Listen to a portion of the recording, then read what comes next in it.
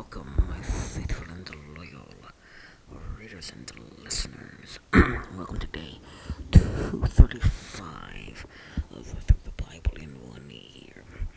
So just a brief reminder of what you should have read to have been prepared for today's discussion. You should have read Job chapters 8 through 11, 1 Corinthians 15, 1 through 28, Psalm 38, 1 through 22, and Proverbs 21, 28 through 29. So our focus for today is going to be on Acts chapter 23, verses 12 through 25. So what we saw the last time we were together was we saw that the Roman commander had called an emergency meeting of the Sanhedrin in an attempt to get to the bottom of this riot. It has now been going on for several days within the city of Jerusalem. However, his plan to get to the bottom of this riot did not work. It did not go according to his plan. It did not work as he wanted it to work, because the Sanhedrin desperately wanted to be rid of Paul. In fact, they were so desperate that they were willing to put aside the presumption of innocence that was granted under the Jewish law, and that it's still granted in law codes of most Western countries, and they were willing to put aside the procedures of the Sanhedrin itself in order to get a guilty verdict, or in order to get a death sentence for Paul. So Paul saw this, and he realized there was going to be no justice in this court. So when he saw this, right, what he does is he lights a theological fuse by pitting the Pharisees and the Sadducees against each other. However, this caused another violent outburst, which in turn caused the Roman commander to have to forcefully extract Paul from this situation. And so now what we're going to see today is a group of Jewish men, quite possibly, leaders in the community joined together in a plot to kill Paul with the blessing of the chief priests and the elders. So we're going to pick up now in chapter 23, verse 12. So here's what it says, starting in verse 12. The next morning, some Jews formed a conspiracy and bound themselves with an oath not to eat or drink until they had killed Paul. More than 40 men were involved in this plot. They went to the chief priests and the elders and said, "We have taken a solemn oath not to eat anything until we have killed Paul. Now then, you and the Sanhedrin petition the commander to bring him before you on the pretext of wanting more accurate information about his case. We are ready to kill him before he gets here." So we're told in this first section, which takes us to verse 15, that more than 40 Jews formed a conspiracy, right? So that's verses 12 and 13. It says, the next morning some Jews formed a conspiracy and bound themselves with an oath not to eat or drink until they had killed Paul. More than 40 men were involved in this plot. So we're told that 40 men formed a conspiracy. These 40 men are not identified. They were, however, not part of the chief priests and of the elders, right? Because it says in verse 14, they went to the chief priests and the elders and said, "We have taken a solemn oath not to eat anything until we have killed Paul." So we see that these chief, they had already made an oath among themselves not to eat or drink anything. So what they did was they involved the Jewish leaders by approaching them and formalizing this oath they had taken, thinking that we'll get the official backing of the leaders in our community to do away with Paul. Right? So in verse 15, we're told how they wanted to do this, which says, "Now then, you and the Sanhedrin petition the commander to bring them before you on the pretext of wanting more accurate information about his case. We are ready to kill him before he gets here," right? So what they have suggested is an illegal and a sinister deception that we're gonna see, right? That these leaders, right, embraced. Why? Because we're gonna see as this goes on. This was taken very seriously by a particular young man, right? So what they wanted to do is they wanted to get the commander of the Roman military within Jerusalem to move Paul to a less secure place. They wanted to do this on the pretense of another closer examination. But they didn't really want to more closely examine Paul. What they wanted to do was they wanted to kill Paul on the way to this place, right? So in essence, what these conspirators were doing was they were offering these leaders plausible deniability. So in other words, the leaders wanted to kill Paul. These people wanted to kill Paul. And these people go to the leaders and say, "Hey, do it this way. We'll lie in wait for Paul. We'll kill him. And now because we've killed him, you can say, hey, we had nothing to do with this," which is what plausible deniability is. The Jewish leaders essentially what they were saying, if we do this, you can then turn around and say to the Romans, hey, we had no part in killing this man, right? But even though we didn't want him dead, we had no part in killing him. So we see the leaders quickly agree to this plot, right? Which demonstrates their treachery, right? Their treachery. So now let's pick up in verse 16, which says this: "But when the son of Paul's sister heard of this plot, he went into the barracks and told Paul. Then Paul called one of the centurions and said, 'Take this young man to the commander. He has something to tell him.' So he took him to the commander. The centurion said, 'Paul, the prisoner, sent for me and asked me to bring this young man to you because he has something to tell you.' The commander took the young man by the hand and drew him aside and asked, 'What is it you want to tell me?'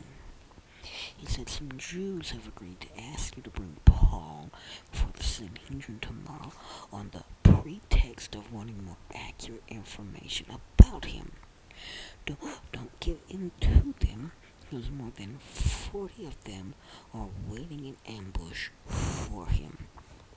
They have taken an oath not to eat or drink until they have killed him. They are ready now, waiting for your consent to their request.' The commander dismissed the young man with this warning: 'Don't tell anyone that you have reported this to me.' Then he called 2 of his centurions and ordered them, Get ready a detachment of 200 soldiers, 70 horsemen, and 200 spearmen to go to Caesarea at 9 tonight. Provide horses for Paul so they will be taken safely to Governor Felix.' He wrote a letter as follows. Right, so what we see in this section, we're not told how news of this plot got out, right? But fortunately, it did come to the ears of Paul's nephew, which we see in verse 16. It says, When the son of Paul's sister heard of this plot, he went into the barracks and he told Paul, right? So what's happening here, right? So we're seeing this boy was likely not viewed as a threat and was thus allowed access to the Roman military barracks, right? So what do we then see, right? So then in verse 17 it says, Then Paul called one of the centurions and said, Take this young man to the commander. He has something to tell him. Then verse 18 says he took him to the commander, right? So carrying on with verse 18 said the centurion said, Paul, the prisoner sent for me and asked me to bring this young man to you because he has something to tell him. Carrying on in verse 19, the commander took the young man by the hand, drew him aside, and asked, What is it you want to tell me? So let's stop right there, right? So because this boy was not likely viewed as a threat, he was allowed to access into the barracks. We've already talked about that. So when Paul sent him to see the commander, right, he knows this boy is not a threat. But he also knows that Paul will not have sent him to see him unless he had something really important and really confidential and needed to tell him. So what does he do? He takes this boy aside privately to ask him, What is it you want me to tell you? So here's what the boy tells him starting in verse 20. He said, Some Jews have agreed to ask you to bring Paul before the Sanhedrin tomorrow on the pretext of wanting more accurate information about him. Don't give in to them because more than 40 of them are waiting in ambush for him. They have taken an oath not to eat or drink until they have killed him. They are ready now, waiting for your consent to their request. The commander dismissed the young man with this warning. Don't tell anyone that you have reported this to me, right? So what happened, right? So the commander is sensing here this urgency of the matter by the unusual nature of the request. It would be highly unusual for a prisoner in the jail system to send a message to the commander concerning something that was happening like this, right? It would be highly unusual. And that's why this man, this Roman commander, took this boy aside and spoke to him privately, because he knew that he was giving him something really important, really urgent, that he needed to hear, right? So then he tells this boy, having sensed this urgency, knowing that he's already told him, hey, look, they're ready now to do it. Don't listen to the request they're going to give you. Don't follow this request. And what does he tell him? He tells him, hey, look, don't tell him that you have reported this to me. Let's keep this a secret because we're going to have to move Paul. And if you tell him, that runs the risk of Paul being killed. So now let's pick up in verse 23, right? So he's going to tell us how the commander responded, right?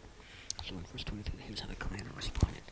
He said, then he called 2 of his centurions and ordered them, get ready a detachment of 200 soldiers, 70 horsemen, and 200 spearmen to go to Caesarea at 9 tonight. Provide horses for Paul so that he may be taken safely to Governor Felix. He wrote a letter as follows, right? So what his actions here suggest that this information regarding this conspiracy against Paul was welcomed. The commander probably knew that they were going to plot something like this, and so he was ready. As soon as he got news that this plot was happening, he immediately took action to put it in response. So the commander sent Paul to Governor Felix with 470 men. I was going to think, well, that sounds like quite a lot when you're only dealing with 40 men, right? So why does he? That sounds like quite a lot. That sounds like overkill. It's not really overkill, because the commander knows that it's a minimum of 40 men they're going to have to deal with. They may be having to deal with a whole bunch more. So he calculated this number as a number that he could would be enough to overwhelm a surprise attack of any legitimate size. Because you see, he sends 200 soldiers, right, which would be 200 infantrymen, which have been 2 centuries of infantrymen, and 2 companies of infantrymen, 70 horsemen, which is enough cavalry to support these infantrymen, and so 200 spearmen, so enough pikemen, enough men carrying lances, enough men they could fend off any attack that they possibly could come into, right?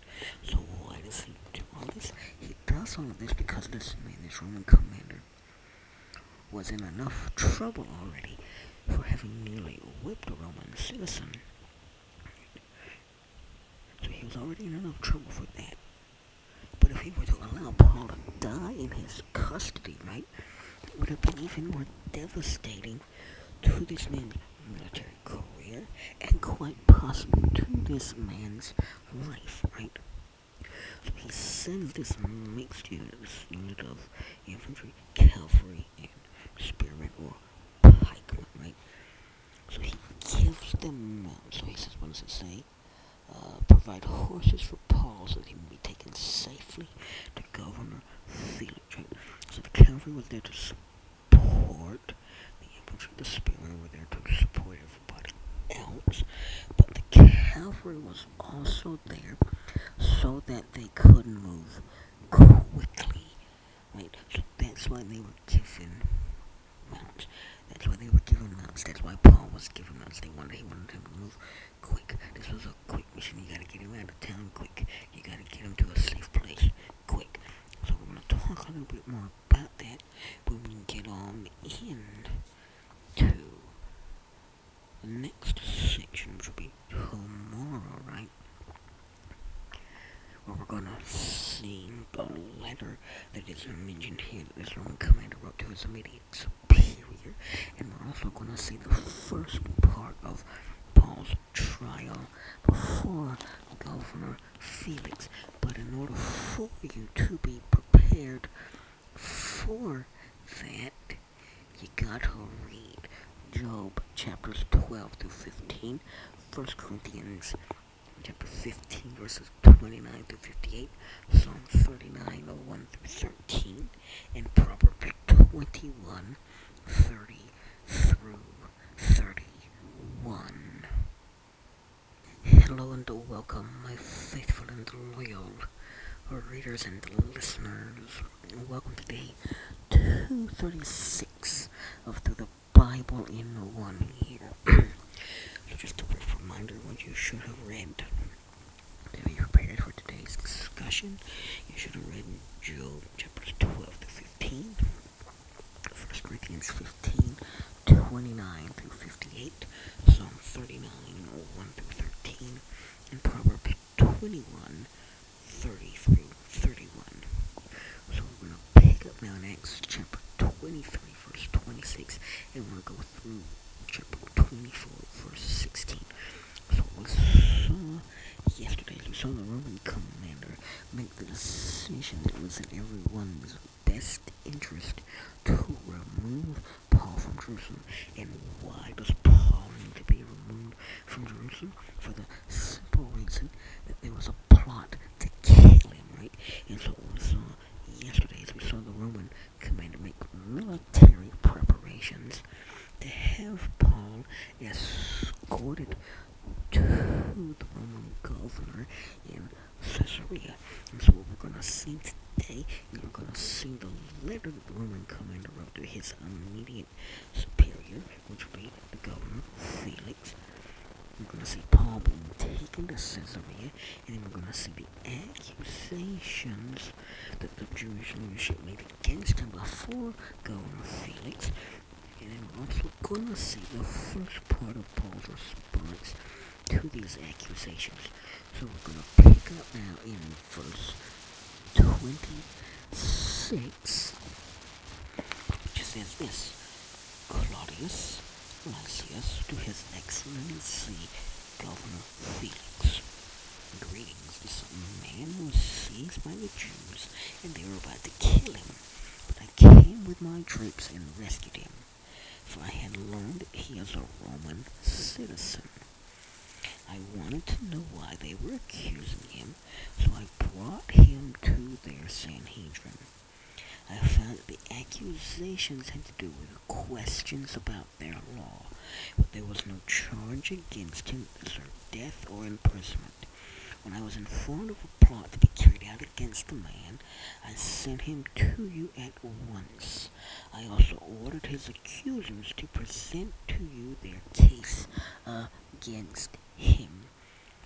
So, now know the name of this, apparent name of this Roman commander, which is Claudius Lycisius. And so his letter was preserved and it was made available to look. But however, we should note that it conveniently ignored any admission of mishandling by this man. He also misrepresented. Excuse me. He also misrepresented exactly when he learned of Paul's citizenship. Right. So it says this man. It says in verse 27, this man was seized by the Jews, and they were about to kill him. But I came with my troops and rescued him, for I had learned that he is a Roman citizen. That's not exactly how he learned that Paul was a Roman citizen, right? I learned that Paul was a Roman citizen only after he had put him out of the fray, was about to whip and flog him so that he could get more information out of him. And then Paul said, hey, I'm a Roman citizen. Is it legal for you to do this? And then all of a sudden they had to stop, right?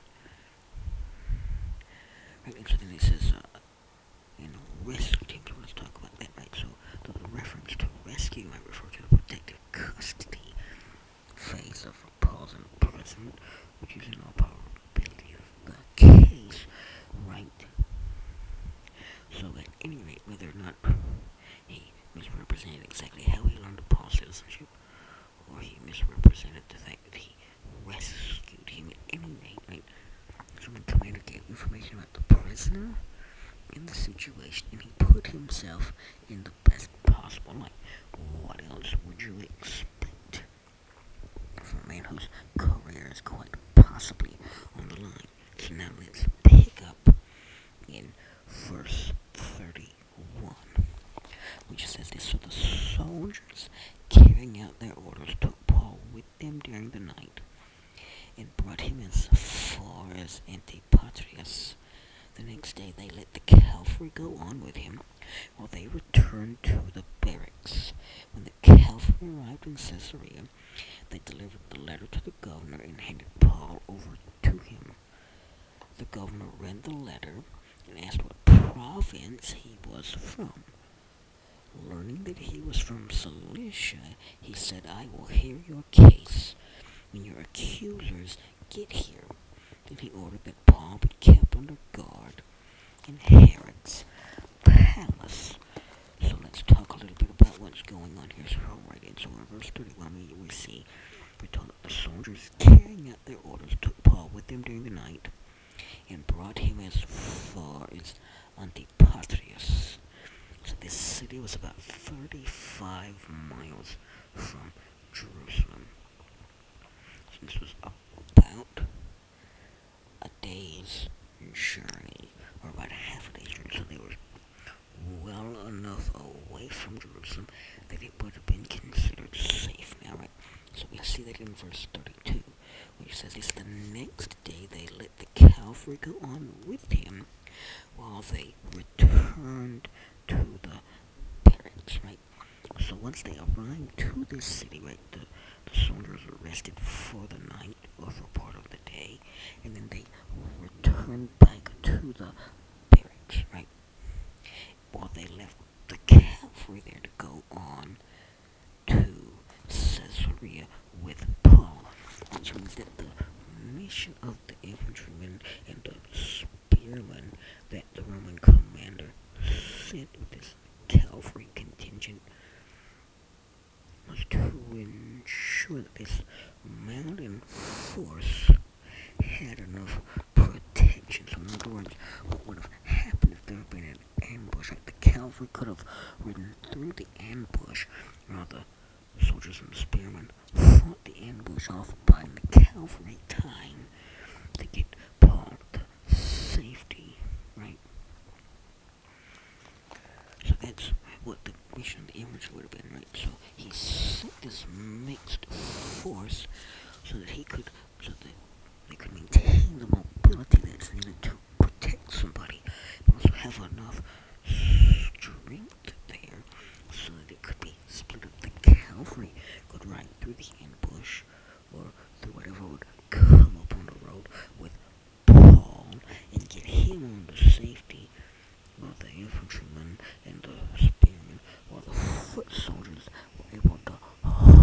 of these people that are doing the attacking. Understand that, right? So, okay, this is a militarily brilliant plan. So now we see they all arrive in Caesarea. So which starts in verse 33. So when the cavalry arrived in Caesarea, they delivered the letter to the governor and handed Paul over to him. The governor read the letter and asked what province he was from. Learning that he was from Cilicia, he said, I will hear your case when your accusers get here. Then he ordered that Paul be kept under guard in Herod's palace, right? So when they arrive in Caesarea, the first question now becomes jurisdiction. Does this man have the jurisdiction to hear Paul's case, to hear the case against Paul? Right? And the answer to that question is yes, because Paul was from Cilicia, and since Cilicia was under the governor's jurisdiction, or the governor's administration, Felix then had the right to hear the case rather than extradite Paul to another governor, and so he then has to keep Paul in a safe, secure place while he's waiting for his accusers to arrive, and so the place he puts him in is Herod's palace within Caesarea. Let's pick up in verse 1 of chapter 24, right? So which says this: 5 days later, the high priest Ananias went down to Caesarea with some of the elders and a lawyer named Tertullus, and they brought their charges against Paul before the governor. When Paul was called in, Tertullus presented his case before Felix.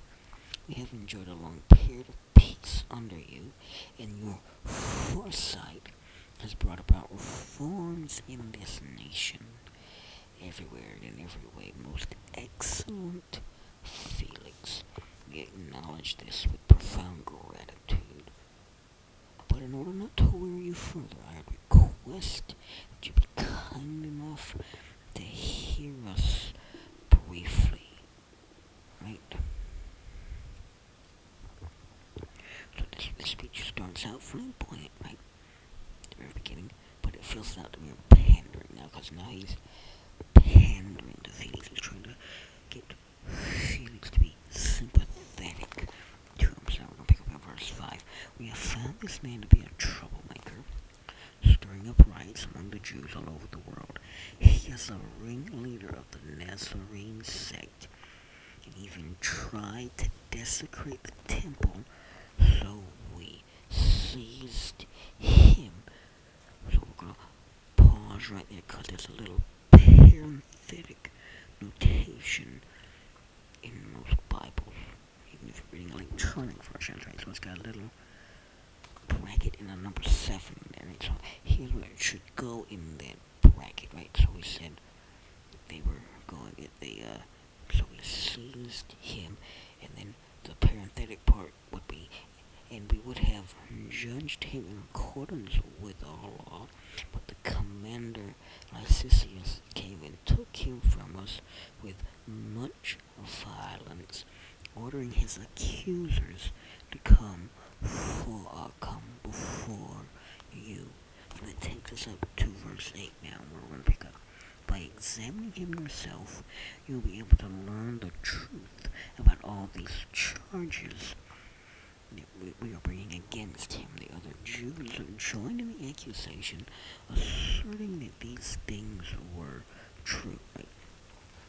So we're told all the way back in verse 1, right, that Paul's trial, Paul's hearing happened in less than a week. So he's only been in Caesarea for 5 days, and now, and we see that Ananias, the high priest, went down to Caesarea with some of the elders, and they brought with them a prosecuting attorney named Tertullus. So this man was a properly Roman citizen, like Paul, And if he was a Roman citizen like Paul, he was chosen to have the same sympathies from Felix's court that Paul might have.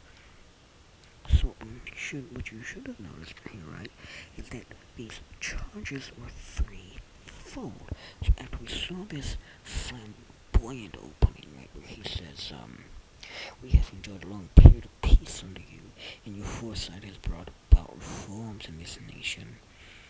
Everywhere and in every way, most excellent Felix, we acknowledge this with profound gratitude. Right, so it starts with flamboyancy, right? We have enjoyed a long period of peace under you, and your foresight has brought about reforms in this nation. So it starts off flamboyantly, and it says everywhere and every way, most excellent Felix, we acknowledge this with profound gratitude, right? So that's all good. So far he's saying, thank you for bringing peace and prosperity to our land. Now here comes the part where it kind of fizzles out, because now it goes to pandering.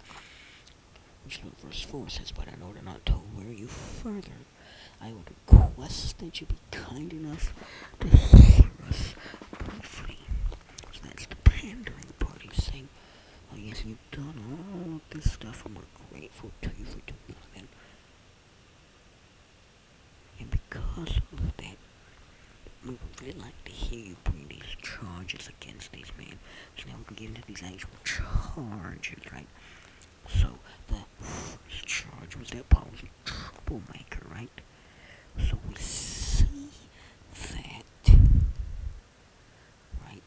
And we see these three charges laid out in verse 5, right? Which says, we found this man to be a troublemaker, which was the first charge. They said Paul was a troublemaker, which was a personal attack.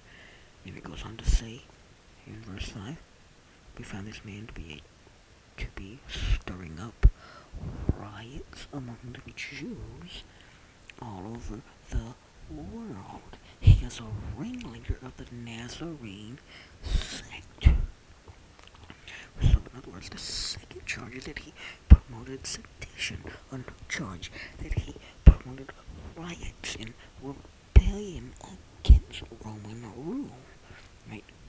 Which is a new charge, and a patently false charge also. And the last charge is what we see in verse 6, which says, and even tried to desecrate the temple, so we seized him. So they charged Paul with being a troublemaker, they charged him with promoting sedition, and they charged him with desecrating the temple, all of which are false. So now let's pick up in verse 10, and we're going to take this through the very end, right? So here's what that says. When the governor motioned for him to speak, Paul replied, I know that for a number of years I have been a judge over this nation, so I gladly make my defense. You can easily verify that no more than 12 days ago I went up to Jerusalem to worship. My accusers did not find me arguing with anyone at the temple, or stirring up a crowd in the synagogues, or anywhere else in the city, and they cannot prove to you the charges they are now making against me. However, I admit that I worship the God of our ancestors as a follower of the way, which they call a sect, and believe everything that is in accordance with the law and that is written in the prophets. And I have the same hope in God as these men themselves have, that there will be a resurrection of both the righteous and the wicked. So I strive always to keep my conscience clear before God and man. So now we get to Paul speaking. Now we get to Paul answering these absurd charges that this prosecuting attorney that the chief priests have brought with them in an attempt to get the governor to do what they themselves very, very familiar to the way they treated another man years earlier, right? Which sounds very similar to the way they treated Jesus, right? So the chief priest and the leaders of the Jewish people couldn't kill Jesus themselves, so they knew they had to make some charges stick in a Roman court in order to get Jesus killed. So they're doing the exact same thing with Paul. So Paul now speaks up and he defends himself. And so Paul's purpose in speaking wasn't really to exonerate himself. Paul didn't really care about exonerating himself. What he did care about was doing three things, and he had three goals. Right, in his speech, his first goal was to deny the charges. Right, he wanted to say, hey, these charges are absolutely false. Right. The second goal was to affirm Christianity, to share the gospel with this governor and with everyone who was in hearing. And his third goal was to give a powerful testimony to Christ. So Paul's first goal is to deny the charges, right? So Paul goes on to answer these charges in the order that they're given, ignoring the first one, which was the personal attack, the part about the troublemaker, right? So the first charge he answers is the charge regarding sedition, right? So it says in verse 11, you can easily verify that no more than 12 days ago I went up to Jerusalem to worship. My accusers did not find me arguing with anyone at the temple, or stirring up a crowd in the synagogues, or anywhere else in the city. Right?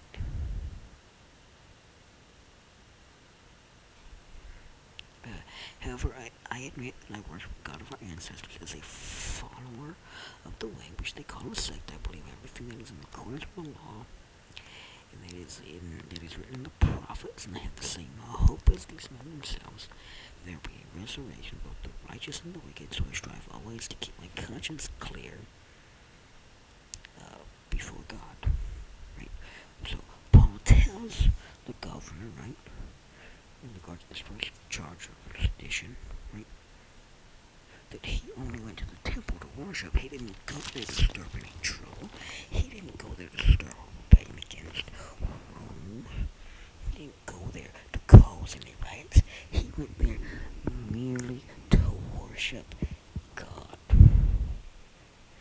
And these people got so mad at him because they presumed that he went there to do something else, right? And so we skipped over verse 13 because we saw that we hit me in that last section that I went there only to worship God. And so the second charge, because he only answered 2 of the 3 charges, he didn't answer the charge about the fact that they said he was a troublemaker, because I'm sure Paul probably would have said, I'm a troublemaker in their eyes. Am I a troublemaker? No, not really. I've done nothing to break the law. I've not done anything that would cause me to be a troublemaker. They just want to call me that because they want to attack me personally.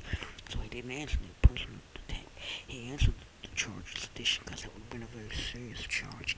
And he answered the charge of desecration, right, by saying this in verse 13, which we skipped over. And they cannot prove to you the charges they are now making against me.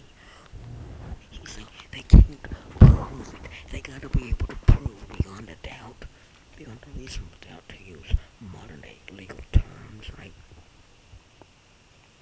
That I went there with the purpose and the intention of desecrating the temple, that I knowingly and willingly brought a Gentile into the temple courts in order to desecrate it. They have to be able to prove this, right?